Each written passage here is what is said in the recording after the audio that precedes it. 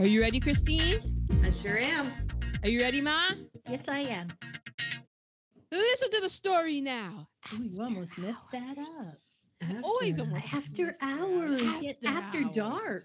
Well, We're after dark out here. We are still sizzling out here. We are going to start this story in Manhattan, 1948. We are doing Alfred Hitchcock's Rope. This macabre spellbinder was inspired by a real-life case of murder. What? Two thrill-seeking friends strangle a classmate and then hold a party for their victim's family and friends, serving refreshments on a buffet table fashioned from a trunk containing the lifeless body. Oh my God. My God. Macabre. Particulars. Rope. It premiered in New York on August 26, 1948. I probably would have gone in October. Did I say October? No, you said August. Oh. I'm just saying I probably would have released it 1931st. October 31st. Yes. Understood. Yes. Mm-hmm. It was released wide September 25th, 1948. Okay, there you go. Okay. Mm-hmm. So there you go. It's directed by Alfred Hitchcock, who also did The Lady Vanishes in 1938, Rebecca in 1940. We did Rebecca. Suspicion and Notorious with Cary Grant. And Alfred Hitchcock made 13 films during the 40s. So I saw this movie when I was in college in my Hitchcock class. And for some reason, I had it in my head that this was later Hitchcock. So my mind was blown that this was 1948. 48. Right. So he had done The Lady Vanishes and Rebecca, Suspicion, Notorious. And then for the whole 1940s, he did 13 films. And this is towards the end of the 40s. And then after this film, he does stuff like Rear Window, The Man Who Knew Too Much, North by Northwest, Psycho, and Torn Curtain. And those are all the films that we've done so far. So I was just really surprised by how early this was from what I remembered it. And also, I like this movie way more now than I did when I watched it in class. Because I wasn't sitting in an uncomfortable desk, and I remember being extremely sleepy watching this film. And I think it was probably also on VHS. I remember not really liking the way that it looked and the colors, and I was much more enthralled in this film watching it now. I will say, excuse me for interrupting, the set decoration, like the living room, did look like a 60s living room to me. It looks a lot more modern than the 40s. Right. Yes. And the curtain situation. I was surprised it was 48 as well. The screenplay is by Arthur Lawrence, who produced West Side Story and Gypsy on Broadway, wrote Anastasia, The Way We Were, and Anna LaCosta.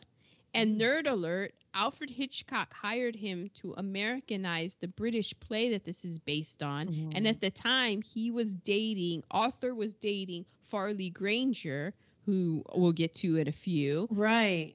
At the time, and his big thing was that he had to figure out how to make audiences aware the three main characters were gay without saying so because of the Hays Code. And Arthur Lawrence is not sure if Jimmy Stewart ever knew his character was gay. I could see that. Yeah. And which is okay. Okay, we'll get into it more. It's adapted by Hume Cronin.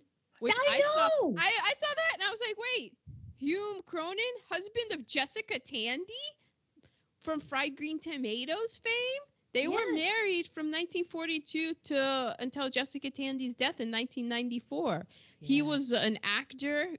He was in Under Capricorn, and well, I think he wrote that uncredited, and then acted in Brewster's Millions, Shadow of a Doubt, Lifeboat, The Seventh Cross, and Cocoon.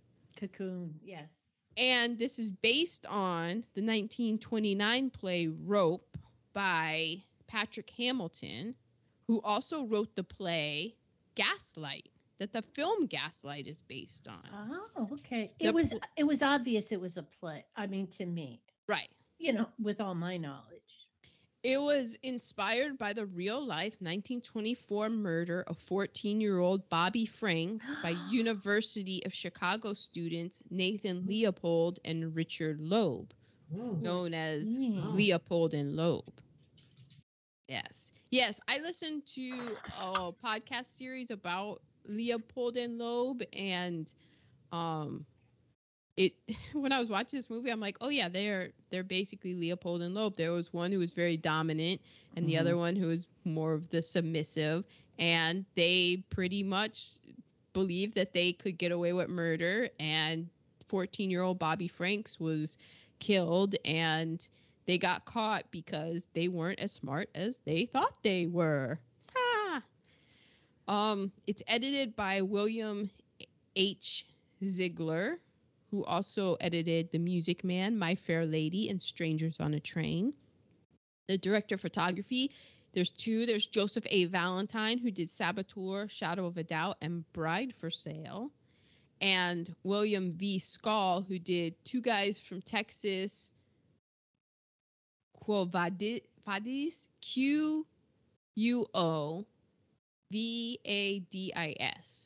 Quo Cavadas. Quavadis, Ooh, yes. That sounds good. And The Half-Breed. Oh. It's starring James Stewart as Rupert Cadell. He was in Mr. Smith Goes to Washington in 1939, The Shop Around the Corner in 1940, The Philadelphia Story in 1940, and It's a Wonderful Life in 1946. And then, like, there are other movies, but those are the big So ones. many. And then So he does Mommy, you this got water in film. his room. He's standing by the toilet. Oh, I'm sorry. I thought I muted. I believe. Wait, may I have a moment? Oh, no, it's me. May No, I you. have a moment. Oh no, I thought I pressed my button. Tommy's standing by the toilet. I could just see them in the background of Zoom, standing by the toilet for fresh water. He's such a sport dog. Oh, and you thought you pressed the button? Yeah. Oh, this is the way we're going tonight. After All right, hours. all right. After dark. Spicy. So then he does this film. So this is kind of, it was just interesting to me that he did Philadelphia Story in 1940, and this was just 8 years later. I just thought that was very interesting. And then he goes on to do Harvey, Rear Window, Vertigo, Anatomy of Murder. He did 4 films in 1948. Call, Northside 777, On Our Merry Way, You Gotta Stay Happy, and Rope. So of those, I just know Rope. But I just thought it was very interesting because I guess he was around 40 at this time, but he seemed much younger than... this goes back into my weird thing where I thought this was much a later film, and then to see him, I'm like, wait, he's so much younger. What's going on? We have John Dall as Brandon Shaw. He was in Gun Crazy, Spartacus, and The Corn is Green. Which, okay. Farley Granger, that I mentioned at the time, he was with author Lawrence. Farley Granger as Philip Morgan. He was in Strangers on a Train, They Live by Night, and The North Star. Joan Chandler as Janet. She was in Humoresque, Drag Strip Riot. And Nerd Alert, she was one of the founding members of the Actor Studio. Oh, outstanding. We have Sir Cedric Hardwicke, who was Mr. Kentley. He was in Lured, which we did, The 10 Commandments, and Suspicion. And we have Constance Collier as Mrs. Atwater. She was in Shadow of a Doubt, Stage Door. Nerd alert, she, according to Wikipedia, is the first person to be treated with insulin in Europe. Whoa. She was also friends with Katharine Hepburn, and she was an acting coach to Audrey Hepburn, Vivian Leigh, and Marilyn Monroe. Oh. And upon her death, her private secretary, Phyllis, became Katharine Hepburn's private secretary. So Katharine Hepburn inherited Phyllis, the secretary. Wow. In 1955, and she was Katharine Hepburn's secretary for 40 years. And I think if you watch I think it's Call Me Kate, at one point there's, which Phyllis, I'm pretty sure it's Phyllis, she's getting older, and Katharine Hepburn, like, says something to her, and, like, Phyllis finally, like, stands up for herself, and is like, no, I will not do that. And so I thought that was funny. I was like, oh, man, she was just been in the game for so long. And we have Edith Evanson as Mrs. Wilson. She was the maid. She was also in Citizen Kane, Shane, and The Day the Earth Stood Still. And those are the particulars. Outstanding. The movie starts with a still shot of 3 apartment buildings in upscale Manhattan. We have a shot of a rooftop and a window, and then a scream. It was an odd scream. We see 2 men are strangling a third man with a piece of rope, putting the body in a huge wooden trunk, and discussing what to do next. One man, Brandon, is overly confident, and one man, Philip, is hesitant about everything. What could go wrong? Oh, so much. So much. So, 1948, guess what, people? POC. Zip. None. We didn't even leave the house. Yeah, not even the help. So, cast. I don't have cast, but I have extreme elitism. Jeannie, do you have cast? Well, I'm going to say that this whole film, like, the whole reason that they go about murdering my man is because they claim that their intellect entitled them to murder inferior people. Oh, Yeah. that's true. What more can I say? Wait, you're right. I wrote that down. And I thought it was a great equivalent to the other quote we have. Yes. The few are those men of such intellectual and cultural superiority that they're above the traditional moral concepts. Good and evil, right and wrong were invented for the ordinary average man, the inferior man, because he needs them. Yeah. And so what makes what is the difference? Like, how are you able to tell Who is inferior? who is inferior and who isn't? That's what caste is. And the caste in the United States and from Europe that has been exported around the world is that the closer you are to white, the more at the top you are. I mean, it's basically, this film is just basically about how white people are allowed, and it's white people, but then it's the okay, first, how do you get through the velvet rope? Because they reference a velvet rope. How do you get through the velvet rope? First, skin color. Are you white? Yes. Then, are you intellectually superior? Are you smarter than the average white person? Then you are allowed to kill. And so, like, this whole film, I was just like, oh, it's completely cast. You have to keep in mind, and we'll get into it soon with the nerd alerts, that World War II had only ended 3 years prior to this coming out. The Holocaust had just, 3 years before this, they are just finding the camps, and we're making light of murdering people who we don't think are. Well, and then also, it's in 1948, and if this movie is being screened in America, there are people who are watching this film in segregated theaters. Oh, yeah. Where black people are up in what is referred to as what? The Peanut Gallery. So, and this movie doesn't say any.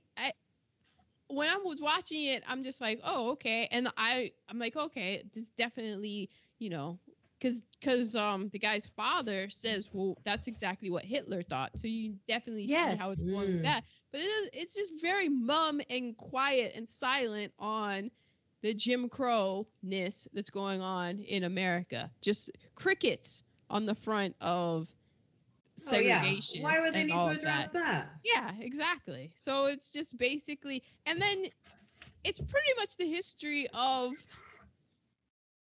I don't know what it would be called, but like the modern world of like white supremacy is just baked into the theory of like, that's why it's okay to kill certain people. Like, that's why certain people aren't human and it's okay. But it's just wild to me how it's like, oh, but this is what like the Nazis did and stuff. But then you're not going to like look in your own backyard. Yeah, we're not worried about those people. Exactly. Yeah. But the thing is, in 1948, there were people who caught on to this and who said it. But now if I say it's you're looking at it from the eyes of 2023.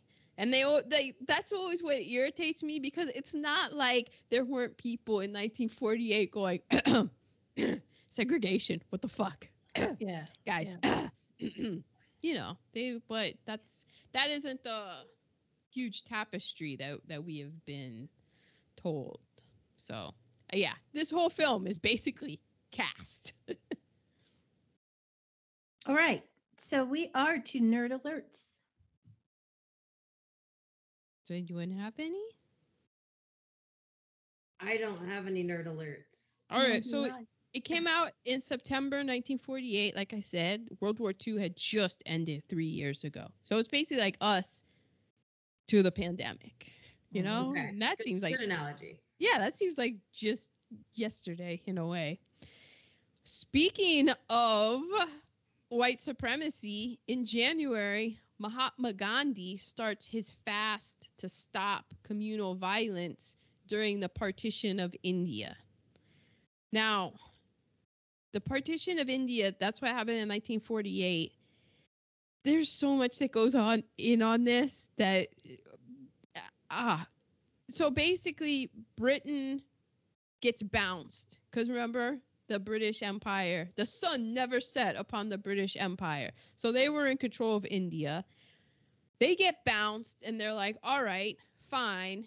Y'all figure out how to partition India. And I guess I didn't realize that the British Empire of India wasn't just India. It was also other countries that we know of. So what basically ends up happening in 1948 in the partition of India is that's when it leads to India, and then it also leads to Pakistan. Mm-hmm. And I don't know a whole lot about that region, but I do know that India and Pakistan have beef. And I've always had beef that goes like real deep beef, beyond cricket beef. Like, that's always kind of one of the things when they talk about countries that have nuclear missiles and stuff. It's always like, North and South Korea, India, Pakistan, United States, Russia. Like, there's significant beef there. As a result of this, there was a lot of religious violence, because Pakistan is mostly, well, not mostly, I don't know, but I know that Pakistan Muslim, and that there was a lot of different religious, and India, I guess, Hindu, so different religions. And when the partitions were going to set the lines, it resulted in a lot of like a refugee type situation, because there were a lot of people who lived in, like, you basically go, imagine, if you will, like the United States. We're all the United States. And then, California is like, peace out, we're bouncing. And Texas is like, peace out, we're bouncing. And there would be a lot of people, I imagine, in Austin who would be like, hey, Austin, Dallas, Houston, who are like, wait a second, we gotta get the fuck out of here. Yeah, we can't live just in Texas. Right. So that was kind of what was going on. Yeah, just to kind of make it make sense. And so Mahatma Gandhi was all about peace and stuff, and so you wanted like the violence to stop on both sides. So that's why he started his fast, to bring attention to that and to be like, hey guys, like everybody just calm down. Then later in the month, he's assassinated in New Delhi because his killer thought that Gandhi was too accommodating to the Pakistanis and what they wanted. Interesting, his assassin had tried 2 times already in 1944, but I guess perseverance. Well, there's something to be said for that. You know, if at first you don't succeed, that's horrible. It just sucks. So he tried it 2 times in 1944, but then on the third charm, there he goes, 1948, kills Mahatma Gandhi. We have NASCAR, which was founded by Bill France Sr. with other drivers. We have McCollum versus the Board of Education, which was the United States Supreme Court ruled that religious instruction in public schools violated the U.S. Constitution. Mm-hmm. Separation of church and state. Mm-hmm.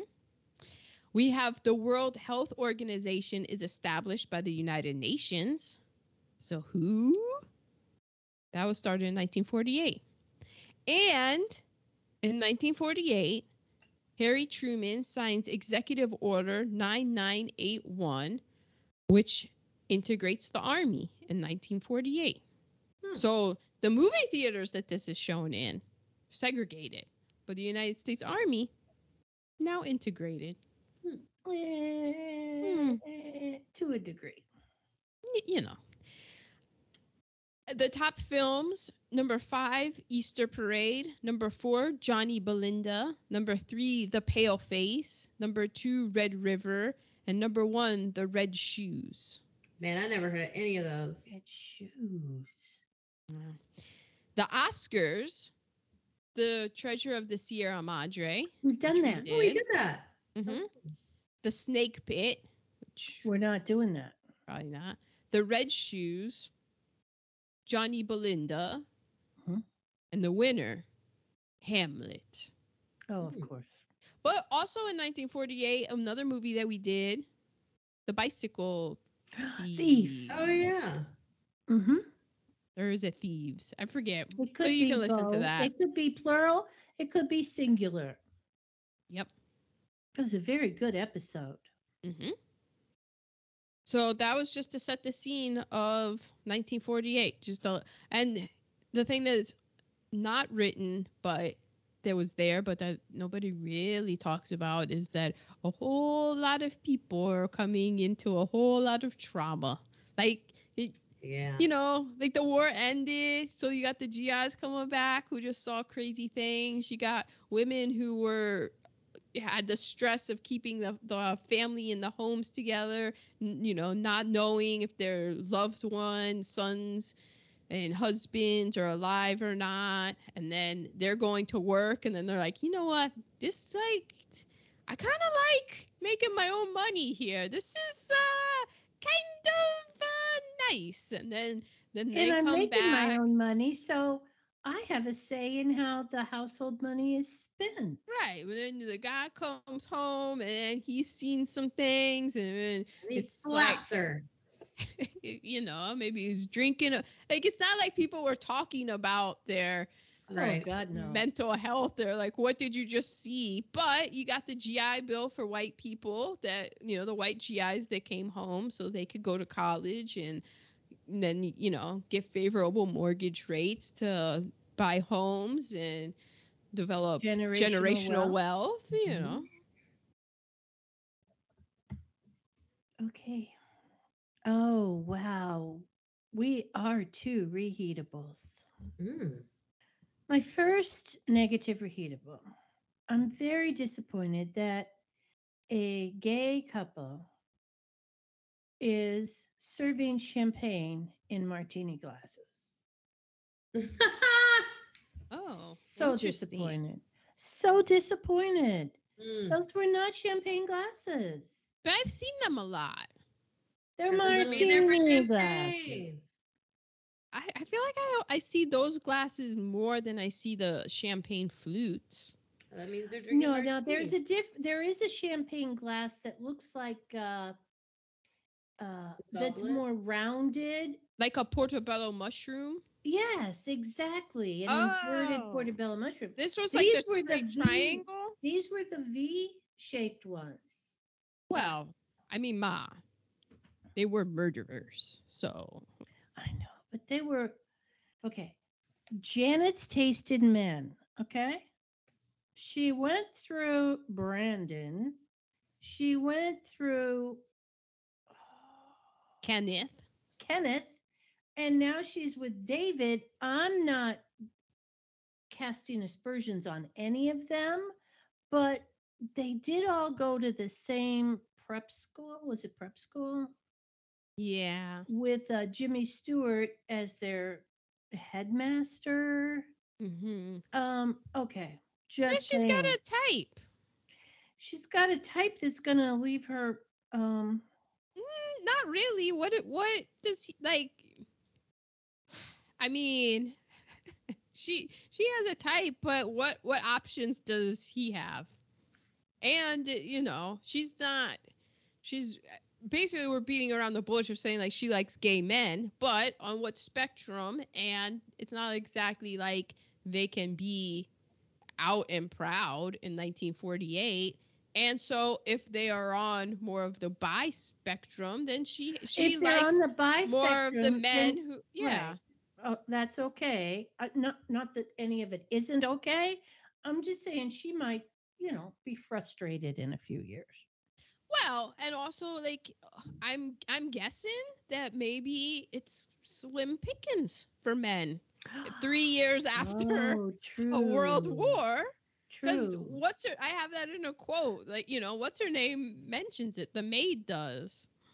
And who's to say that this isn't a mutually productive relationship? Who's to say that she's okay? So, brooding Philip, I mean, my God, he can be brooding, but does he have to be that brooding? Okay, he just killed somebody, but wow. I mean, they'd obviously talked about it before. Yeah, I mean. Okay. I already brought up elitism right after the Holocaust. Now, okay, save my positive. My negative is the stereotypical gay men. One is overly confident and one is brooding. Like those are the two extremes of the spectrum, perhaps. Oh, especially in 1948. Right. Right. I guess you could sum it into like tops and bottoms, right? I'm not Like- gonna. I'm not here for. And like if we're just boiling it down into the 1948. Probably. Oh, okay. Probably You by know? their logic, yes. Yeah. But I don't think. Yeah. There's definitely a whole spectrum and cornucopia of gayness, but in this, because it's also dealing with the Do you Hays have Code. to use the tops and bottoms analogy though? Yeah, because that's what like Brandon was definitely like like the brooding one who was Philip or Yes, Farley Philip Granger. Philip. Brooding, yeah. Yes, he was definitely a bottom. And the Are you- other guy. Wait, are you was a reading top. this the same way I'm reading it? Because, okay, maybe. There's the pitcher and the catcher. I feel like by 1948 logic, that's all they knew, and that was the stereotype of them. And that's probably what they were doing. Okay. Yeah, because they had in reality, it's not like that. Yeah, but there was the Hays Code, so they had to, and also it's based off of Leopold and Loeb, and that was definitely a dynamic in those two's relationship. Understood. There was It's just definitely the a top dominant, bottom and there was a situation submissive. I'm having trouble with. Okay. I did see a video today. It was Pride weekend in New York City and a lot of other cities across the country this weekend. But I saw a clip of an interview with Dan Levy. That's how you say his name. Yes. And they were talking about Schitt's Creek, so they had like a big part of the parade. And Schitt's Creek is like, iconic Pride. They're going to be known for that. And he was talking about, he was like, it's not like we set out to make Schitt's Creek be this thing, but as it started to happen, it's like, it was a show where the gay relationship wasn't one of like tragedy. It's not like they both had these tragedies and fell in love. Like, like they were just like two people in love and they got, and they was showing their relationship and good time and like they were happy and it didn't have to be this tragic thing. Right. And like not media oftentimes doesn't have those kind of relationships. Right. No, there wasn't angst for them. There was for the sister and her significant other, but not for them. It was just it came together like organically and it just worked. So yes, nice. Other negatives. They thought they were going to solve unemployment and poverty with murdering everyone who was poor and not and unemployed. Basically. Well, that is elitist. Yeah, now that you have to pay people for an honest day's work, like, to me, it just goes back to that. It's the elephant in the room that nobody's really talking about. And then I'm bringing all the damn attention to the body. If they had just put the body in the trunk and left it, nobody would have touched the trunk. Exactly. No, but he had to. Now we got to rearrange the whole room. But yeah, because Homeboy is the sociopath, psychopath. I don't know, but he's one of them. Yeah, he's just like does not care about He's got to be smarter anybody than else's. everybody else in the room. Yeah, all of that. And somehow those were my only negatives that I wrote down. Oh, nice. Yeah. I liked the movie. I did too. I was like, oh, okay, I'll watch. Very ahead of its time, I thought. Mm-hmm. I have for my negative reheatables just, murder in general. And especially murder because you just think you're allowed to murder. Right. Because you're so superior. And they predicted that movie, The Purge. Yeah. Like that's how didn't they? They talked about like just a day where you can go stab everyone or something. Well, they talk about the Nietzsche Superman complex thing, which he's a philosopher and he had that. But to me, I'm not a great reader. I try, and when I was assigned books in school, I really gave it a go. Some of them were quite good, like Song of Solomon. Some of them, like Moby Dick, I tapped out. I was like, I can't do this. Fuck this whale. Call me Ishmael. I don't give a fuck. I'm out. Sounded like a white guy's name. Yeah, one of the surprising books that I really liked for a majority of it, and then like really tapped out once my man Raskolnikov got sent to Siberia and there was a whole sex worker thing. But for a vast majority of Crime and Punishment, I was in, because that's what Crime and Punishment is about. It's basically like one of these guys. Like Raskolnikov is the main character, and he kind of does believe that the same thing of like somebody who is superior of intellect and stuff, they're allowed to murder. And so there's this old woman who lives, I think, in the same building as him and is super annoying. And he gets into his head like, no, I'm justified. I'm allowed to kill this woman. Nobody's going to miss this woman and all of this. And he murders her. And then he gets sick with fever. And like just the guilt just like eats away at him. And I remember like reading it in high school and I was just like, yeah, I cannot commit murder. I can never murder anyone. This is the moment you knew. Yeah. And I really liked it. I was like all into it because I had heard like, oh, Crime and Punishment. It's like it's no Moby Dick, but it's still pretty thick. And I was really into it. And then once he like, fessed up to it or got caught or whatever, and he went to jail in Siberia. I was kind of out because I'm like, Siberia out, and it kind of became a weird love story. I don't even know. My eyes just moved across the words. I got what I needed to get from Crime and Punishment, and that's who the Philip character is. You thought you could just do this, and you would be fine by it, which also brings into the GIs coming home from war who are just, I guess you could say, justifiably, like they killed people and they have to deal with that, Right. but they killed people in a legal way because it was a war. And that's a whole thing to unpack in and of itself. But then, like, there's still you took a life, and right. There's it's not against the law, but then you have the ethics of it. yeah, and how that like weighs on people, and some people are able to deal with it better than other people. It rotted so many people, which I could totally understand how that could be. The maid, what was her name? Mrs. Wilson? Mrs. Wilson, when she tells Janet to go easy on the pate because of the calories. Yeah. Yes. I forgot to include that. Mm-hmm. Yeah. I was like, leave that woman alone. Well, Janet was like, fuck you. Yeah, but also Janet was like, but is she right? Because everybody, like, we all wanted to be that person, but it's also like, what? This dress is a little tight tonight. Exactly. Okay, now this is something that it's in the negative reheatables, but I could very easily be talked into it. In fact, I might talk myself into it. Oh. Did you notice, like, in the beginning of the apartment, what is it, the foyer? Like, there's the front door where people enter. How the it wallpaper.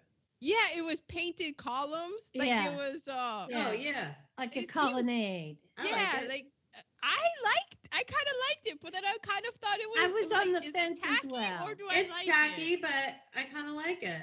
I like the feeling that it gives me of just vacation. Yeah. Just like a nice That's Mediterranean. Exactly where I was too. Mm-hmm. Yeah. And then my final negative reheatable. These gentlemen, they're actually not gentlemen. These people who were born male, assigned male at birth. These guys, they're killers who happen to be gay. They're not gay killers. Right.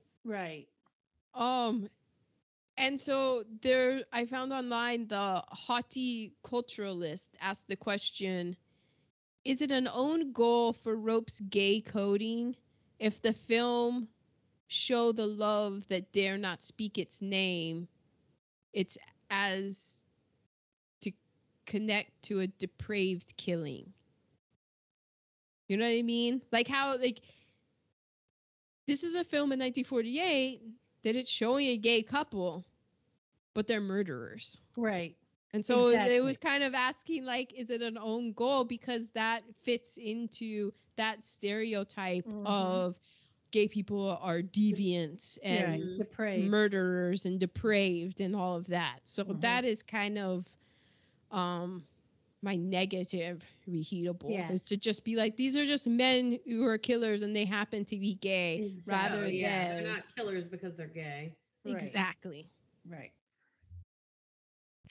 Okay, so my positive reheatables, that apartment, that was a gorgeous apartment.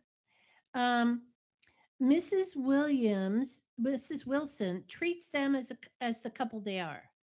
You know, that she talks about them together. They got up on the wrong side of the bed, like anybody, any couple. She's not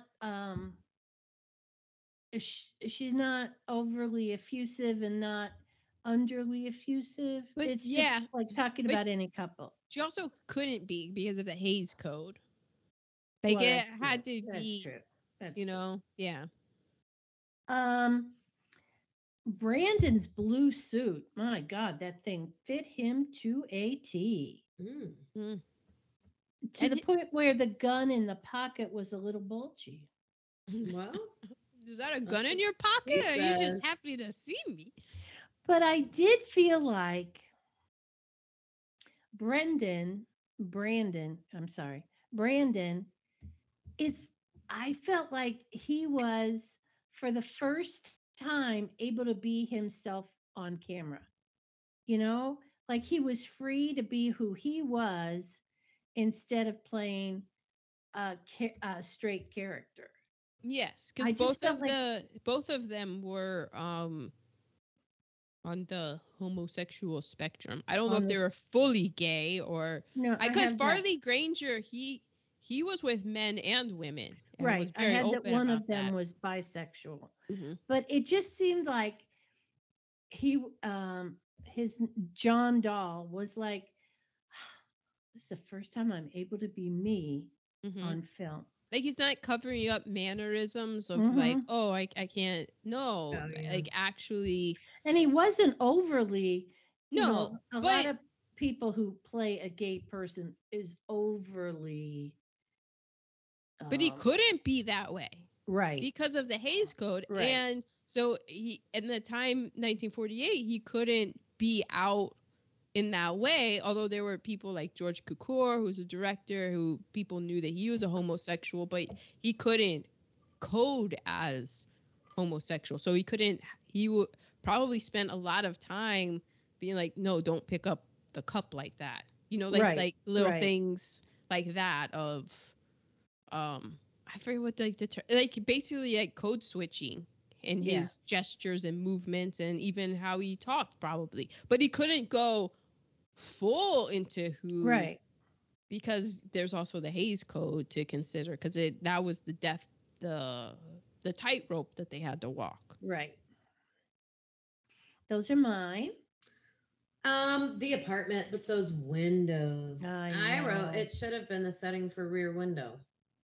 Yeah. Ooh. And all that seating. I know. Yes. So much seating. Hmm. Very 60s. I did like the murder talk. Hmm. I like that they, we can't talk about being gay, but you sure can't talk about Mm, murder. that's true. Hmm. And then I thought they had some pretty clever workarounds for the Hays Code. Hmm. Like, I'm not gonna lie, I had no idea. I didn't catch on at all, though. I had to read it afterwards, and maybe I zoned out for a minute, but I didn't. It was news to me. So when they were like, I believe that whoever would not have known. But from what I read, when they wrote P's and Q's, it stood for peculiars and queers, and they said Hmm. P's and Q's a lot in the movie. Really? I didn't Hmm. know that. There was And a lot of stuff too. When I saw it the first time that I was like, huh? Oh, I just thought that it coded to me as rich prep school boys. yeah, Hmm. me You too. know? Yeah. And then there's one point, this is from out.com, and it says, but the gayest moment in Rope might be when Rupert confronts the all but out Philip. I wish I could come straight out with what I want to know. Unfortunately, I don't know anything. I merely suspect. Mm. Yes. Hmm. Um, but then I just thought this paragraph, this doesn't really go with that, but said Rope certainly treats murder in a ghoulish way. The weapon itself becomes a fiendish joke, but its story of one-upmanship and intellectual warfare among a particular class of gay men is ultimately universal. It shows extraordinary insight, subtly observing mid-20th century gay behavior. Subtly observing mid-20th century gay behavior. Sorry. The film's greatest suspense is in its recognition of secret, furtive lust.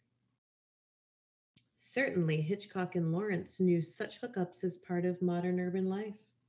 Hmm. Mm. And those were mine positives.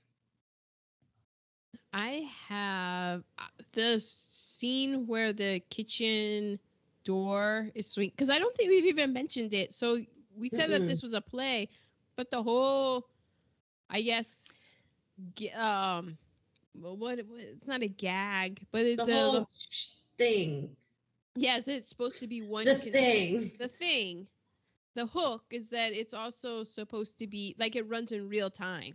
Right. So it's supposed to be one continuous shot. Although there are a few conventional cuts, but it's done in such a way that it is to be like real time that we're seeing it. Like 1 minute of screen time equals 1 minute of real time. Right. So one of my favorite things was when the kitchen door swings open and it like closes and it swings open just to see Brandon drop the rope into the, what I call, other people call this the junk drawer. I call it the up to no good drawer. Ooh. Because just like in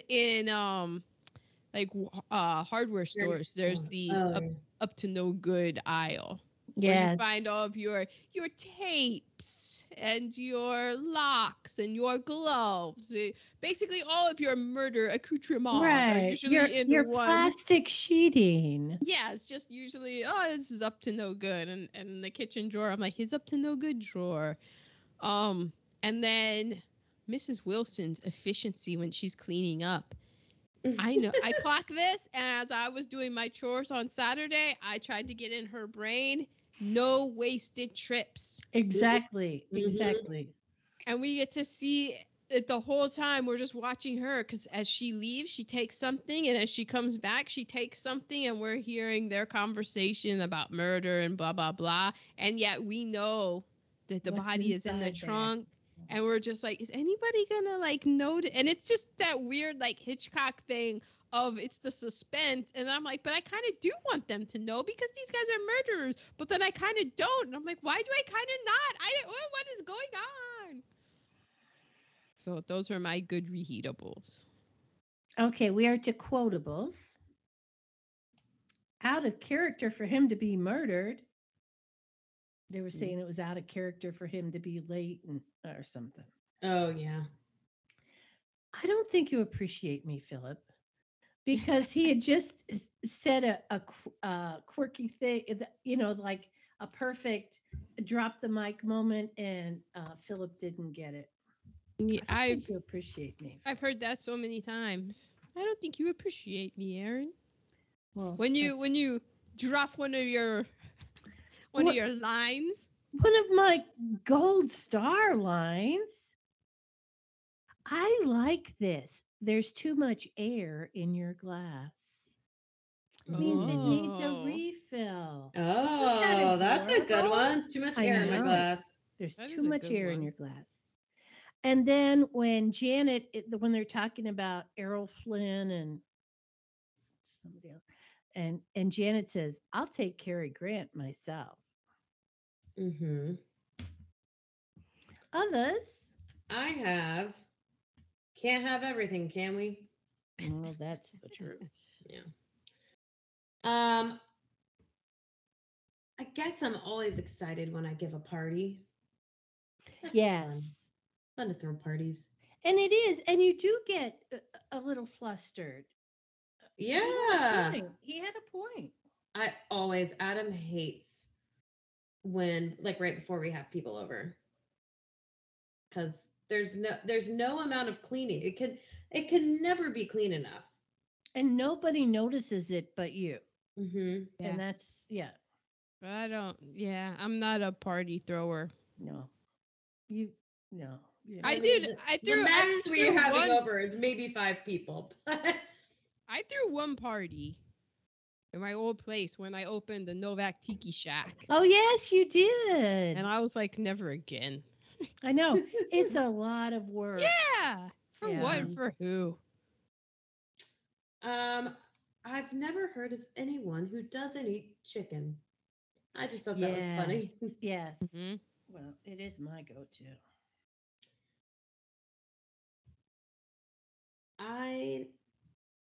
My notes. I'd hang all incompetents and fools anyway. There are far too many in the world. Oh, I'd hang all the incompetents and fools anyway. There are far too many in the world. There are. Rude, but there are. I'm not going to hang them, but I want him out of my way.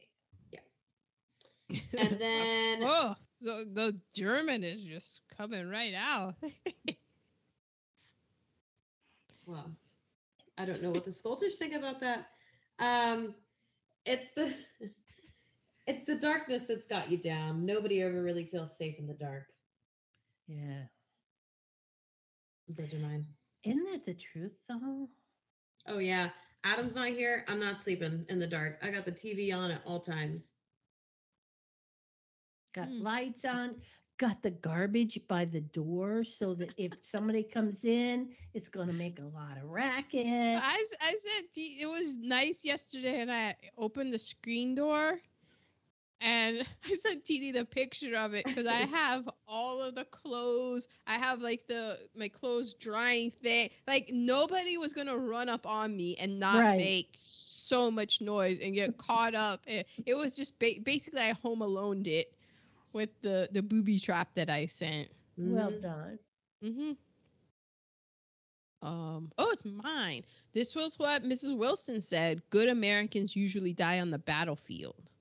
She sure did. But since this movie, I mean, she's basically saying that good Americans are white men. Just gonna put that out there because it wasn't until 1948 that the military was integrated. Well, that's true. Which, that's true.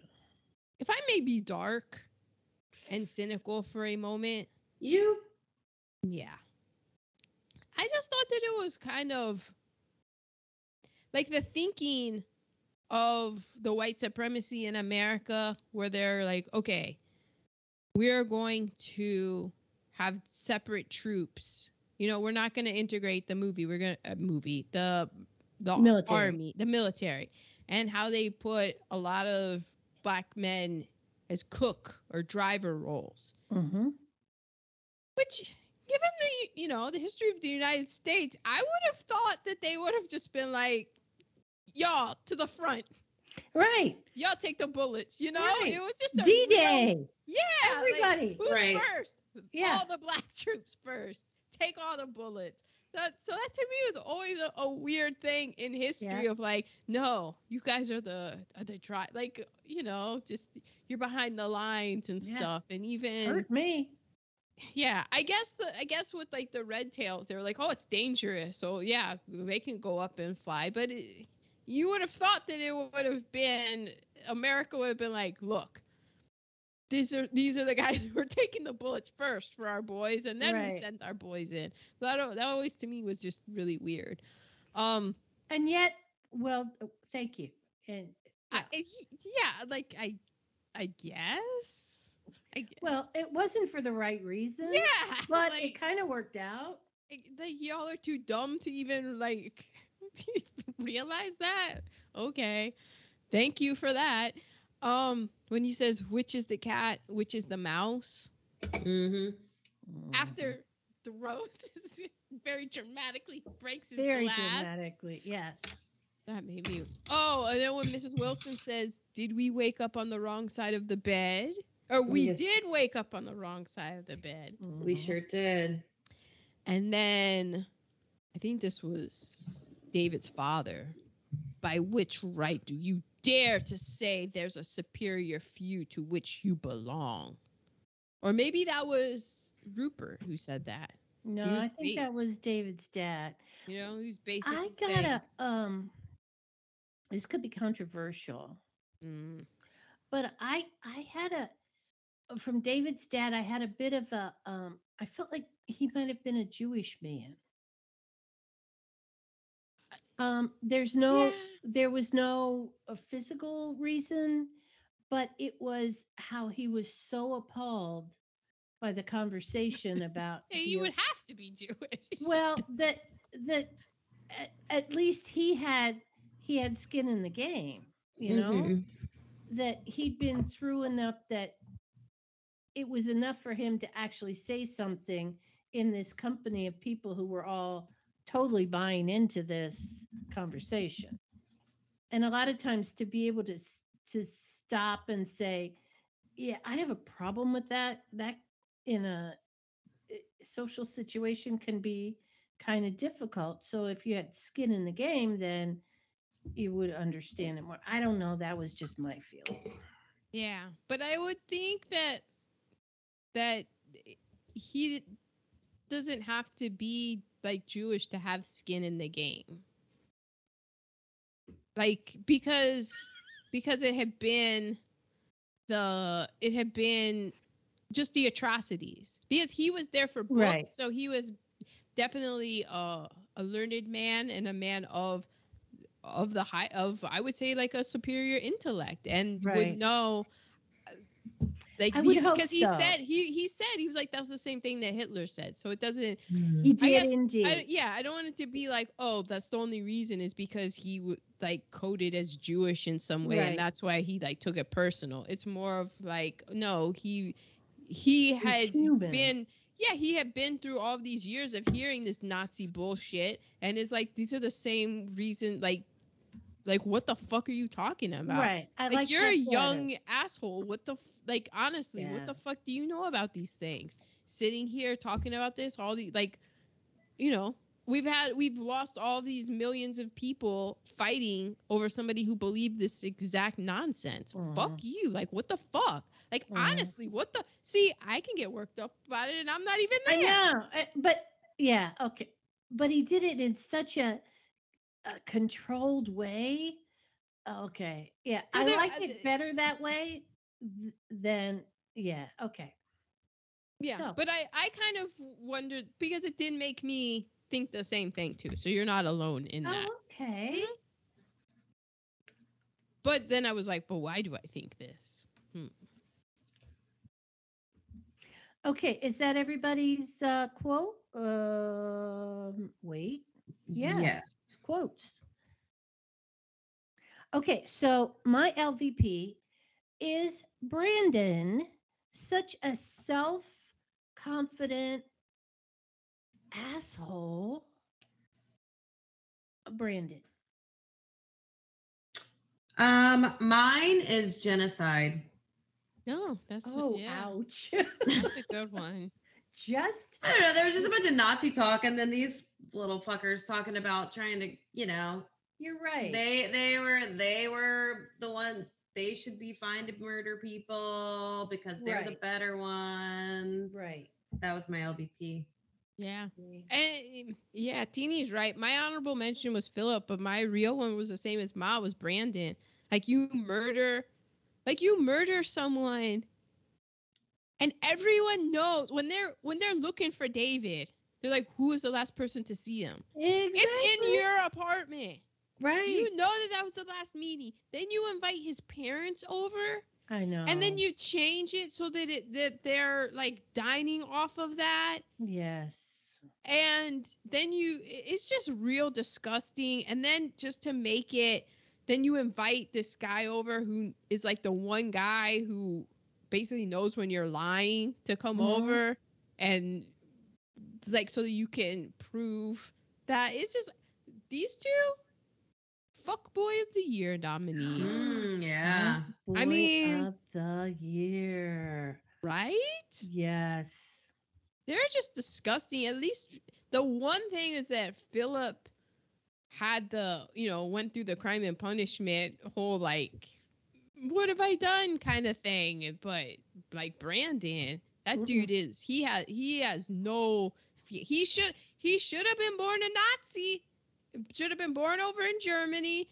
Fit right in. Does he know what the Nazis did to gay people? Well, you think that there weren't gay Nazis? True.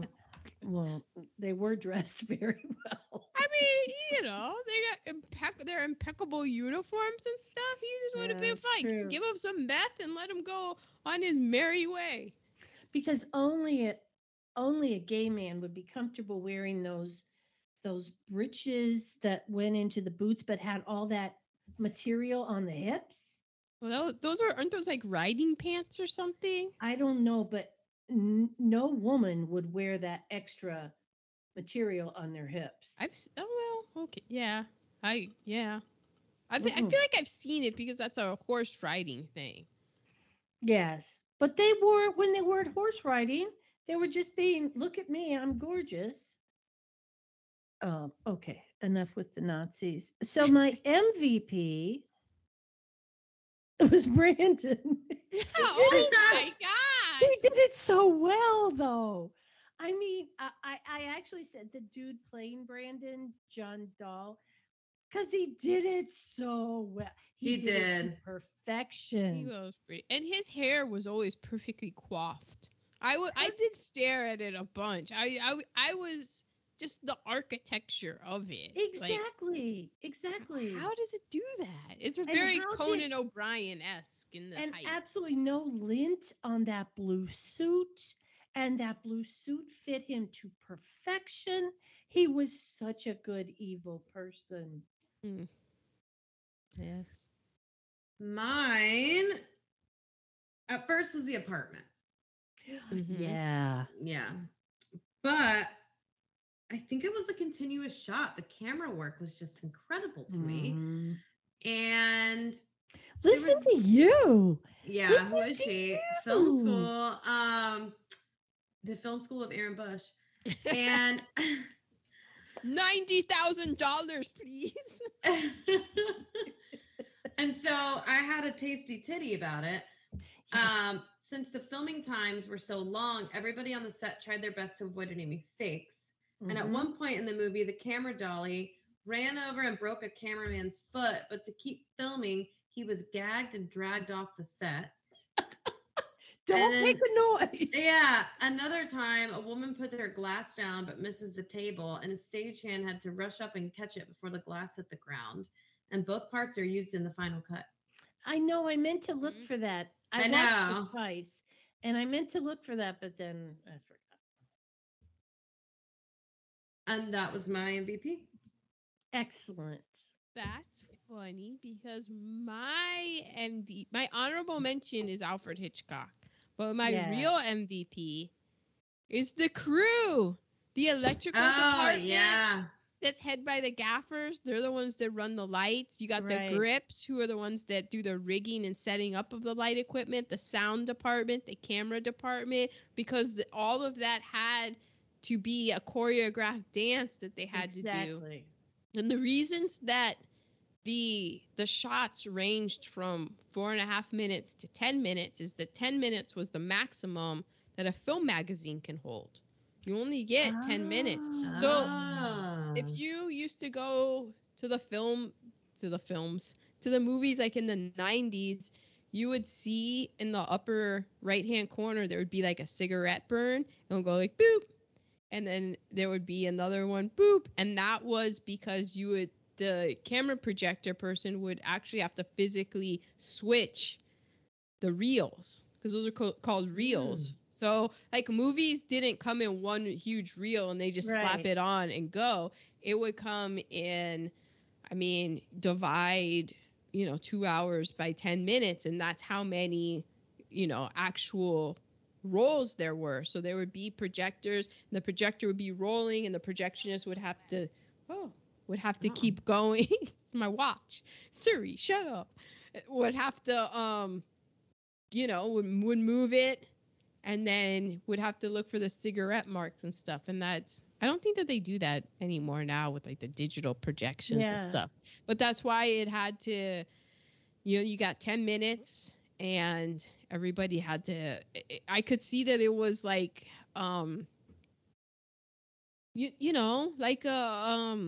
like almost like a sporting event kind of Oh thing. You get yeah. one shot and everybody is on their A game, and they don't want to be the one that lets down the team. And it was 1948, so who knows what what punishment could happen to That's you. true. Oh boy, getting his foot, they're just gagging him up. So yeah, it was pretty good. And the background, like the clouds were done with fiberglass, and this was Alfred Hitchcock's first color film, so Oh just getting really? the colors right and the lighting right for because it's supposed to, like, the time's supposed to progress, so the Right. sunlight setting and getting all of that down, and then the actors, knowing their lines, hitting their marks, because when you watch a play, it's complicated as well because the actors have to hit all their marks, but then there were so many camera movements, and also Right. all of that, it's sound, so it's recording live sound as well. So all of those movements and everything has to be done silently. So they had to make sure that everything was lubricated properly. You knew where everybody was going. So there was just such a ballet of things that it's just, what a headache. But real cool if you can pull it off. Yeah. Yeah. Okay, we are to recasting, and I didn't do one. So, Aaron, do you have a recasting? I did a recasting. Ooh. I did a stunt recasting.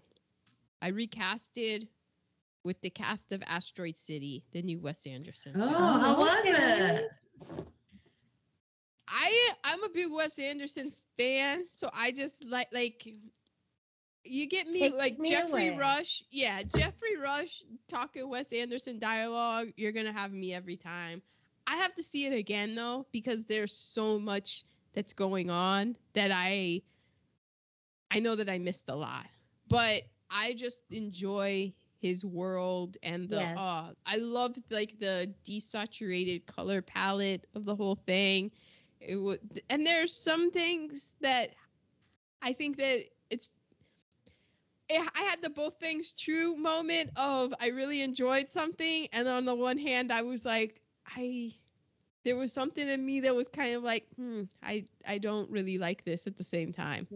This But could be problematic. yes, exactly. This could be problematic and I don't think that they realize that it could be problematic. I was like, is this just a me because we've been doing this podcast and how caste plays into it and how Black people have been portrayed in films, that there was a thing where I'm like, no, on one hand I do think that this is funny, on the other hand I do wonder about this. All right. But it could just be a me thing. And then just the whole thing of it, because it's so meta that there's so much going on. And I know there's so many things that I missed. So that's what I say. So anyway, I casted with actors who were in Asteroid City. So as Rupert, I have Tom Hanks.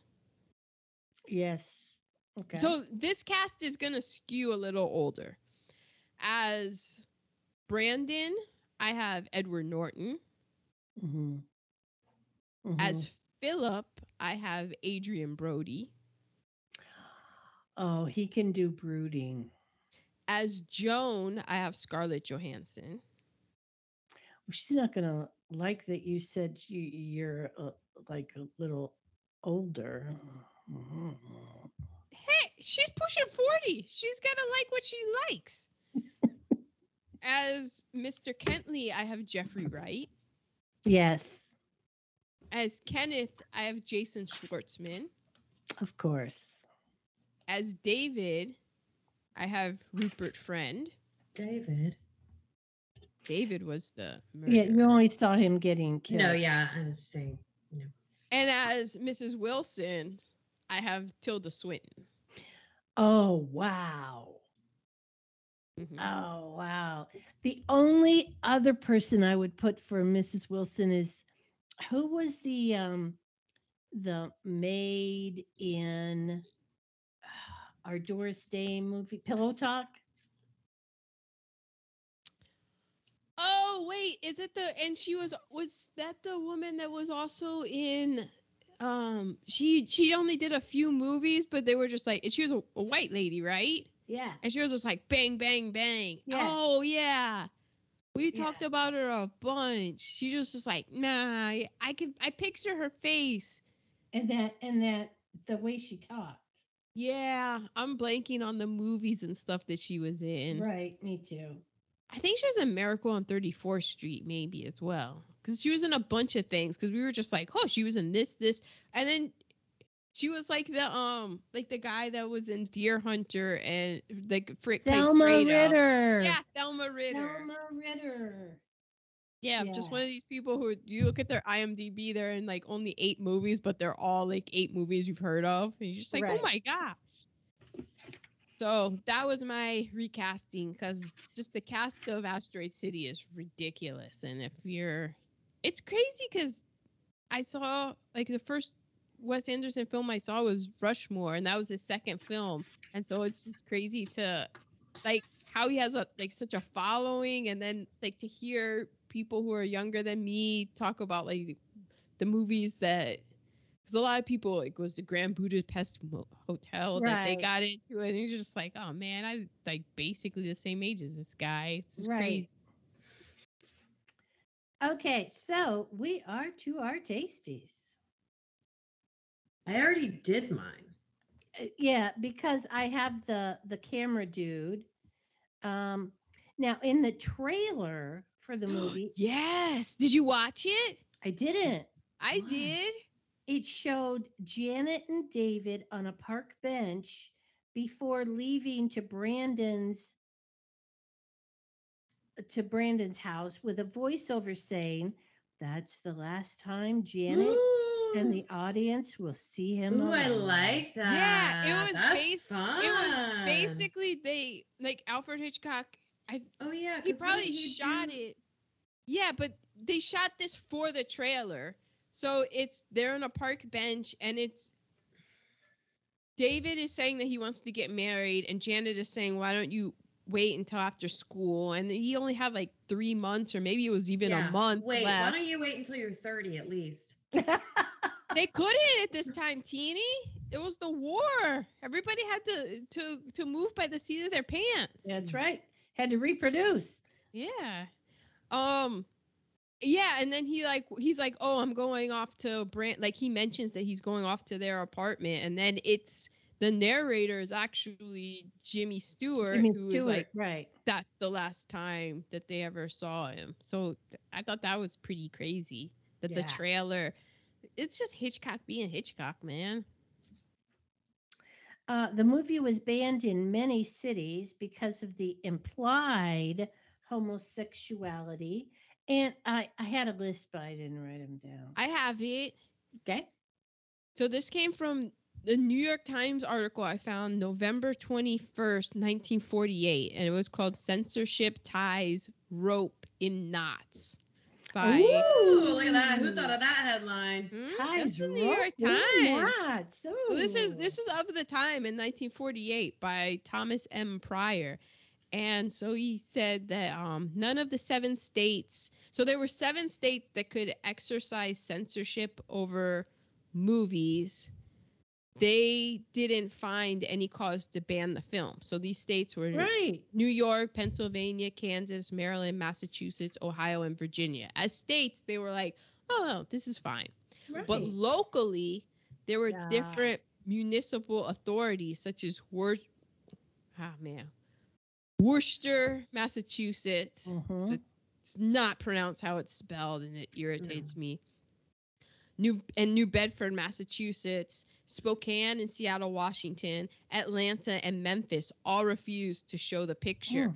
But the interesting thing is that most of them refused to show the picture after the picture had been shown, and it was like, we have one more showing left. Because it's not like today when there are multiplexes, you know, it was like in for like a week run or something, and like on the last day of the week, they're like, oh, we're shutting it down. And then Sioux City, Iowa, they just wanted the strangulation scene removed from the start of the film. So it was just these little municipalities. It's stuff. It was, well, I have a theory on that. But I bring this up. So Rope is what we saw. You watch it.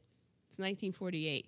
Think also then, during the war, during World War II, Alfred Hitchcock, he made propaganda films like other filmmakers had made, like Billy Wilder, Ford and stuff.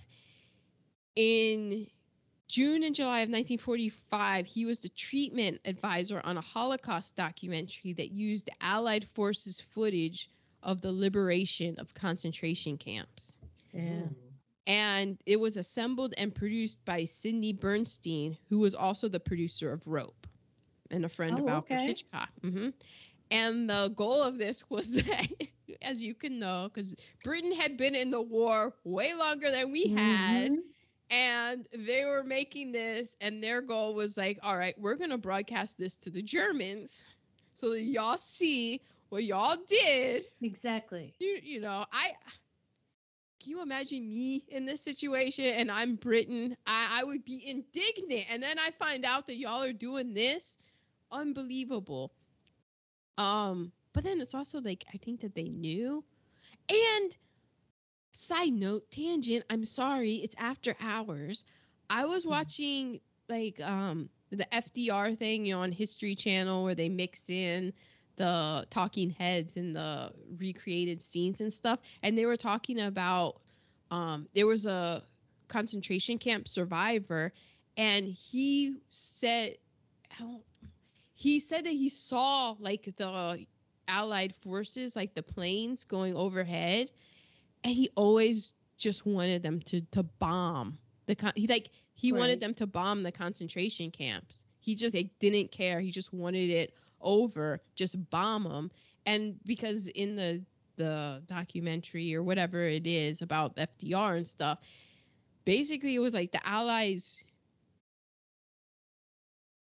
they knew that something was not right with that. Like, I don't know the extent to how much they knew that, like, what the final solution was, like, what these concentration camps were, but they knew that they existed. And there were people in the administration and stuff who were like, bomb the railroad tracks. And they're like, well, if we bomb the railroad tracks, they're just going to overnight fix them. And they're like, well, bomb the concentration camps. And they're like, but they basically, what this History Channel take on that was, because one of the survivors was like, just like, we don't fucking care, like, we're already in hell, Exactly. like, fucking bomb Take us, this like, out. Yeah. what the fuck, like, just like end all of this.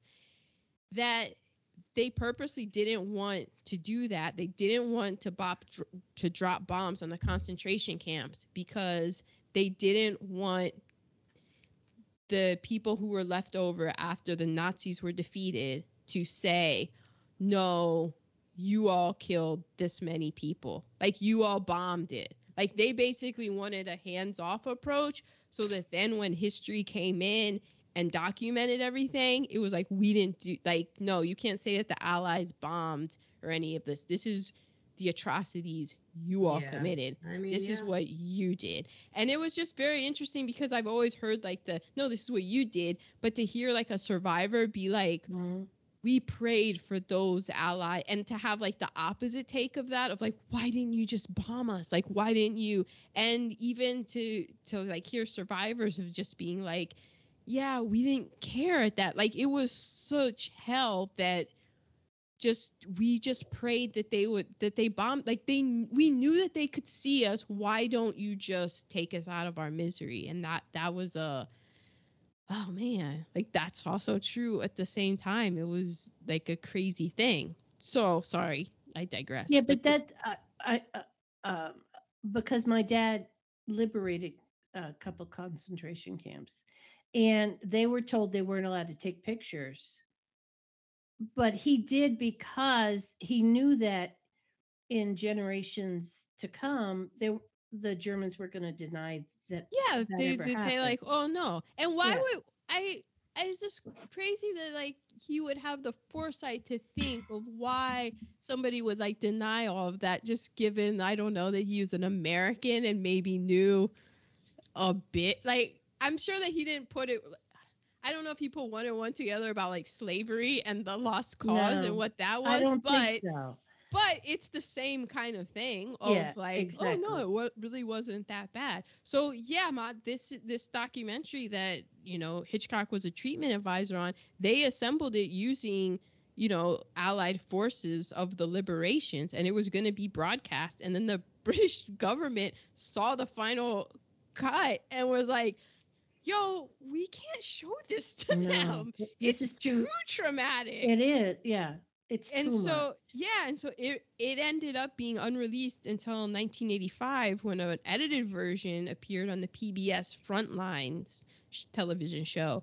And then in 2015, the fully restored cut known as German Concentration Camps Factual Survey, that's what it's called. So then that's out there. And it contains a lot of footage that now, in 2023, that we've seen.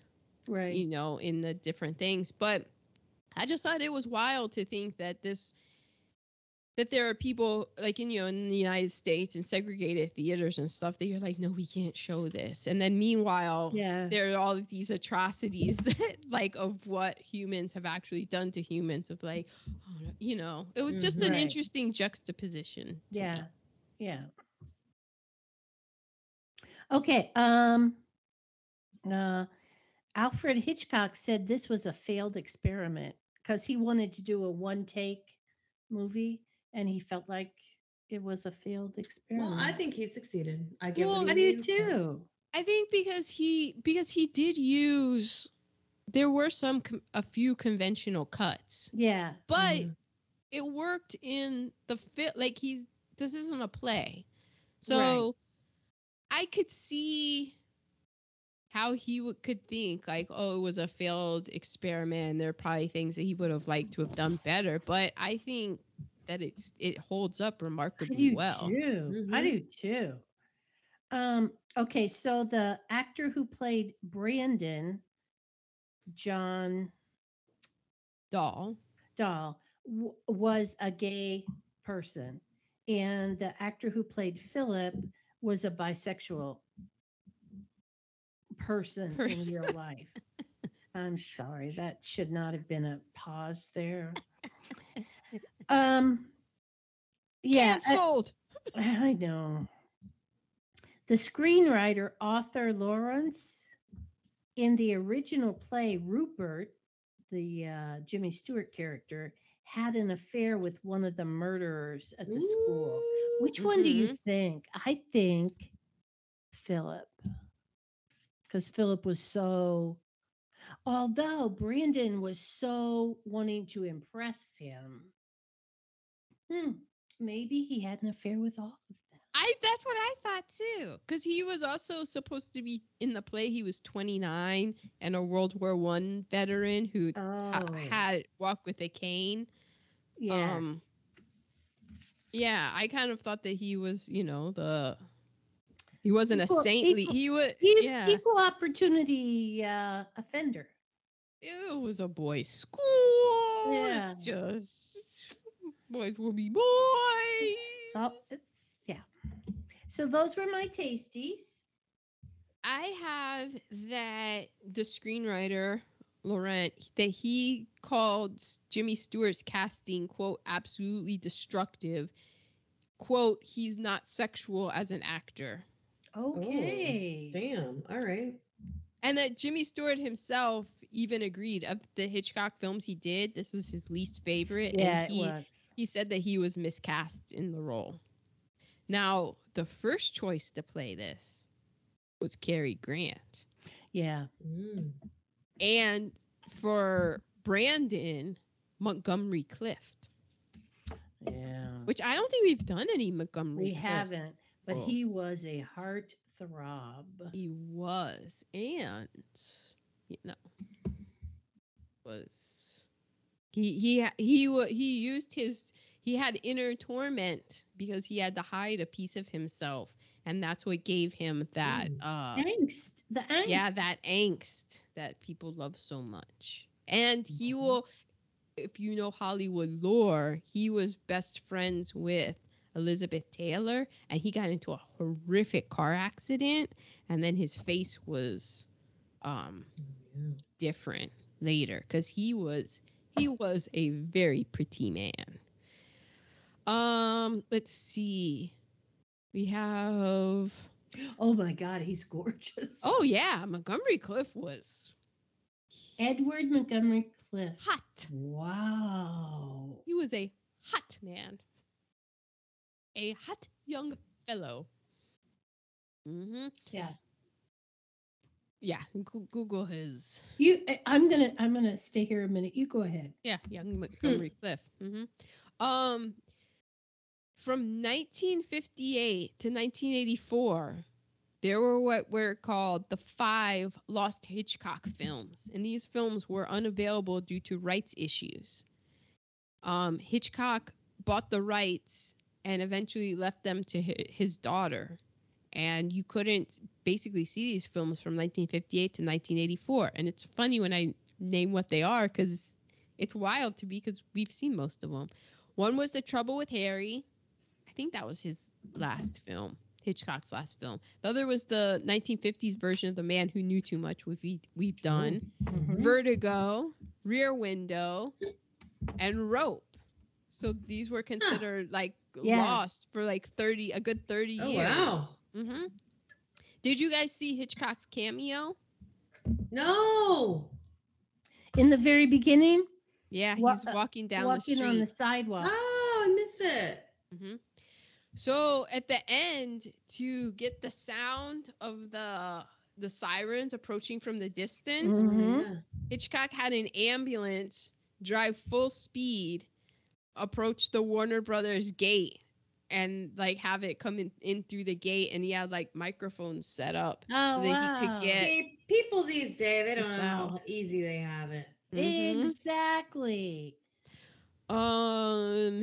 And when they're talking about the movies, because you know how there's the Atwater lady, she's like, oh, that's something film With that something she's in it. talking about. With And then somebody in it. and at one point they mentioned like, oh, I like James Mason. I know. I did that. when And I 11 did. years later, James Mason was cast as the villain in North by Northwest. And that something film that they're talking about is actually another Hitchcock film, Notorious, with Cary Grant and Ingrid Bergman. Oh. Mm. And then I have, when Janet says that she works for Allure magazine, Yes. Mm-hmm. Allure magazine didn't exist until 1991. That was That's just what a I made it up? thought. Oh, yeah, that was shit. just a made up name. I was like, damn, burn for Allure magazine. That's what Probably I like thought a piece too. of shit. Wow. Oh, wow. Okay. Mm-hmm. Yeah, let me see if there. Okay, and then I came up.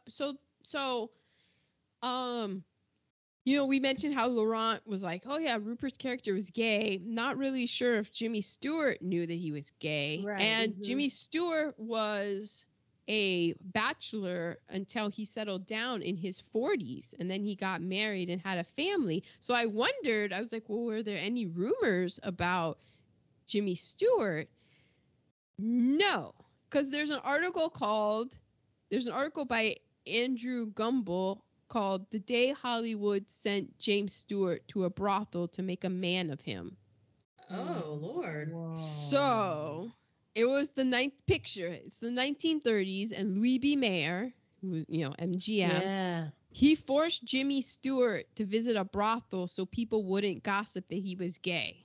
What? And there's unlike other Hollywood stars, there's absolutely no evidence that James Stewart was gay or even bisexual.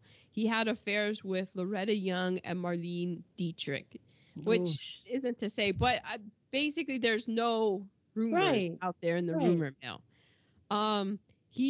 To me, it just sounds like my man was enjoying being Yeah. Jimmy Stewart in his 20s and 30s in Hollywood. He married a divorcee named Gloria McLean when he was 40, so, you know, to quote, settle down.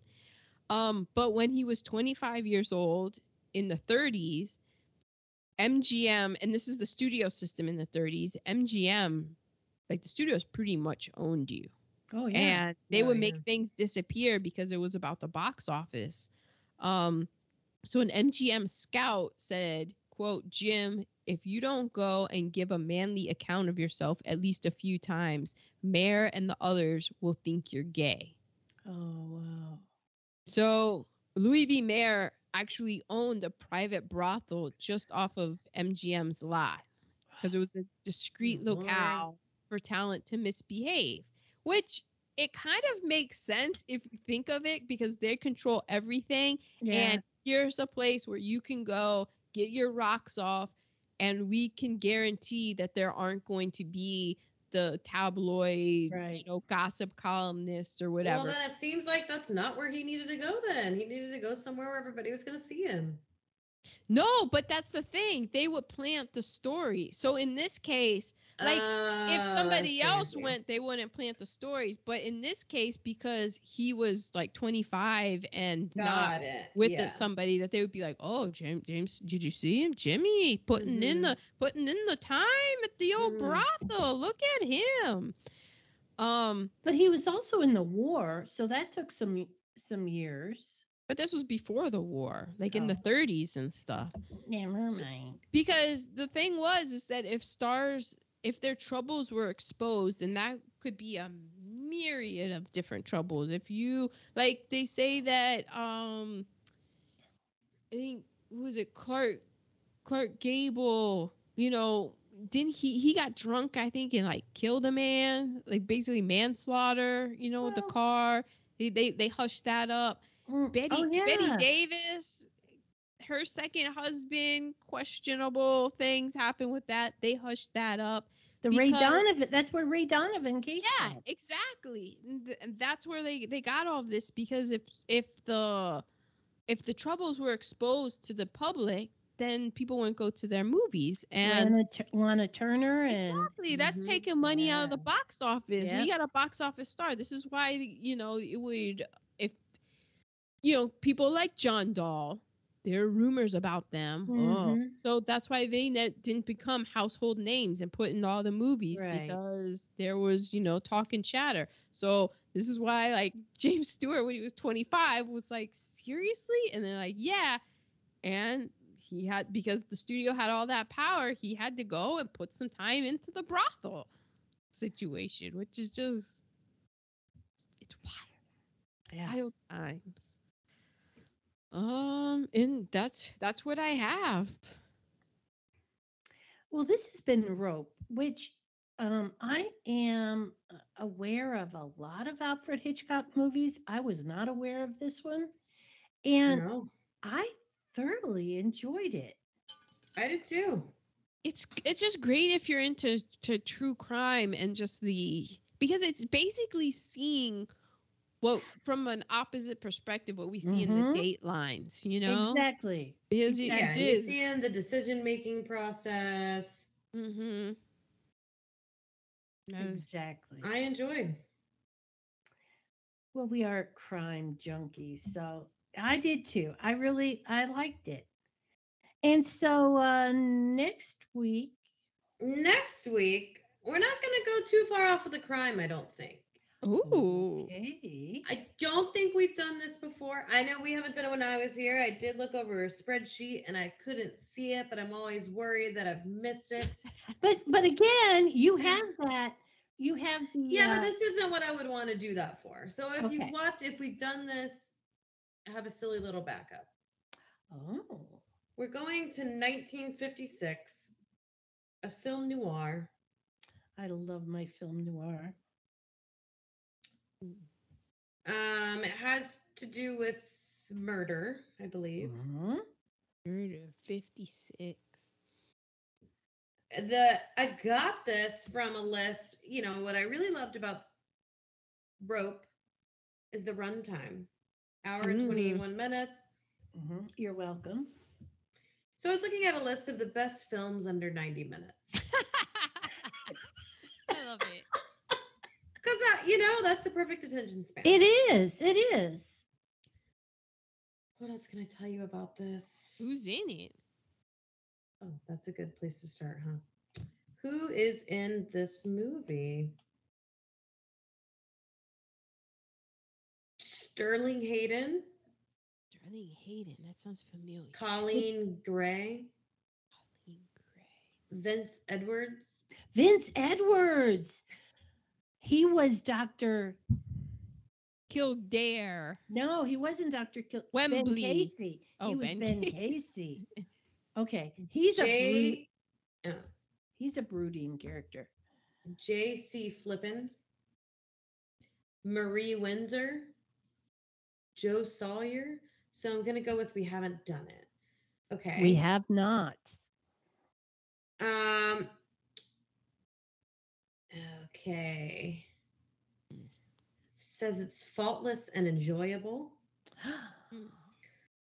plotted with the kind of Swiss watch precision and attention to detail that would eventually get this director labeled Hollywood's most notorious perfectionist. Oh, Aaron. Notorious perfectionist. Even though he was just starting out, Blank instantly Oh, mastered the crime I know genre. who it is. Stanley Kubrick. Yes. The Killers. Yeah, killing. Yeah, The Killing. The Killing. Oh, Mhm. nice. I always wanted to see this. It's about career criminal Johnny Clay recruits a sharpshooter, a crooked police officer, a bartender, and a betting teller named George for one last job before he goes straight and marries his fiancée. Oh, wow. But when he Yeah. tells his wife about the scheme to steal millions from the racetrack where he works, she hatches a plot of her own. I don't know if we've done any have we haven't done I don't Doctor think Strangelove or because his movies went way, that's why it's so wild that this is, because his movies But didn't you do later, a Clockwork Orange? Yes, that's Yes, true. we did a Clockwork Orange. We didn't do which the one with- 2001 A Space Odyssey, Barry Lyndon, Doctor one- Strangelove, with Nicole Lolita, Kidman and Eyes Wide Shut. Eyes Wide Shut. That Mm. was a freak show. I mean, it's got 96% on the tomato meter and an audience score of 92%. Oh. Looks like you can watch Okay. it on Prime, Paramount Plus. Ooh. or Oh, Apple TV. Paramount Plus. Mhm. Nice. Outstanding. And it is only an hour and 23 minutes. Ah, excellent. See, Teeny I can picks watch it twice. bangers. Yes, You can she watch it does. twice. Okay, well done. Well, from one murder to another, people, because we are murderinos. Sure. Shout out to Karen and Georgia. Shout out. Exactly. Well, that has been Rope, and next week at some point in next Mhm. week is The Killings. Mm-hmm. Oh, is it with an S? Is it multiple? Or is this a singular killing? Just a one singular Oh, killing. The killing. one. Got it. I mean, got I it. think, yeah, so there's maybe only one person killed. Okay. Or it could be one killing that took out multiple It takes people. out a lot of people. We don't know. You'll have to listen next week to No find idea. out. Yeah. Mhm. Well, there you go, listeners. Oh, bye.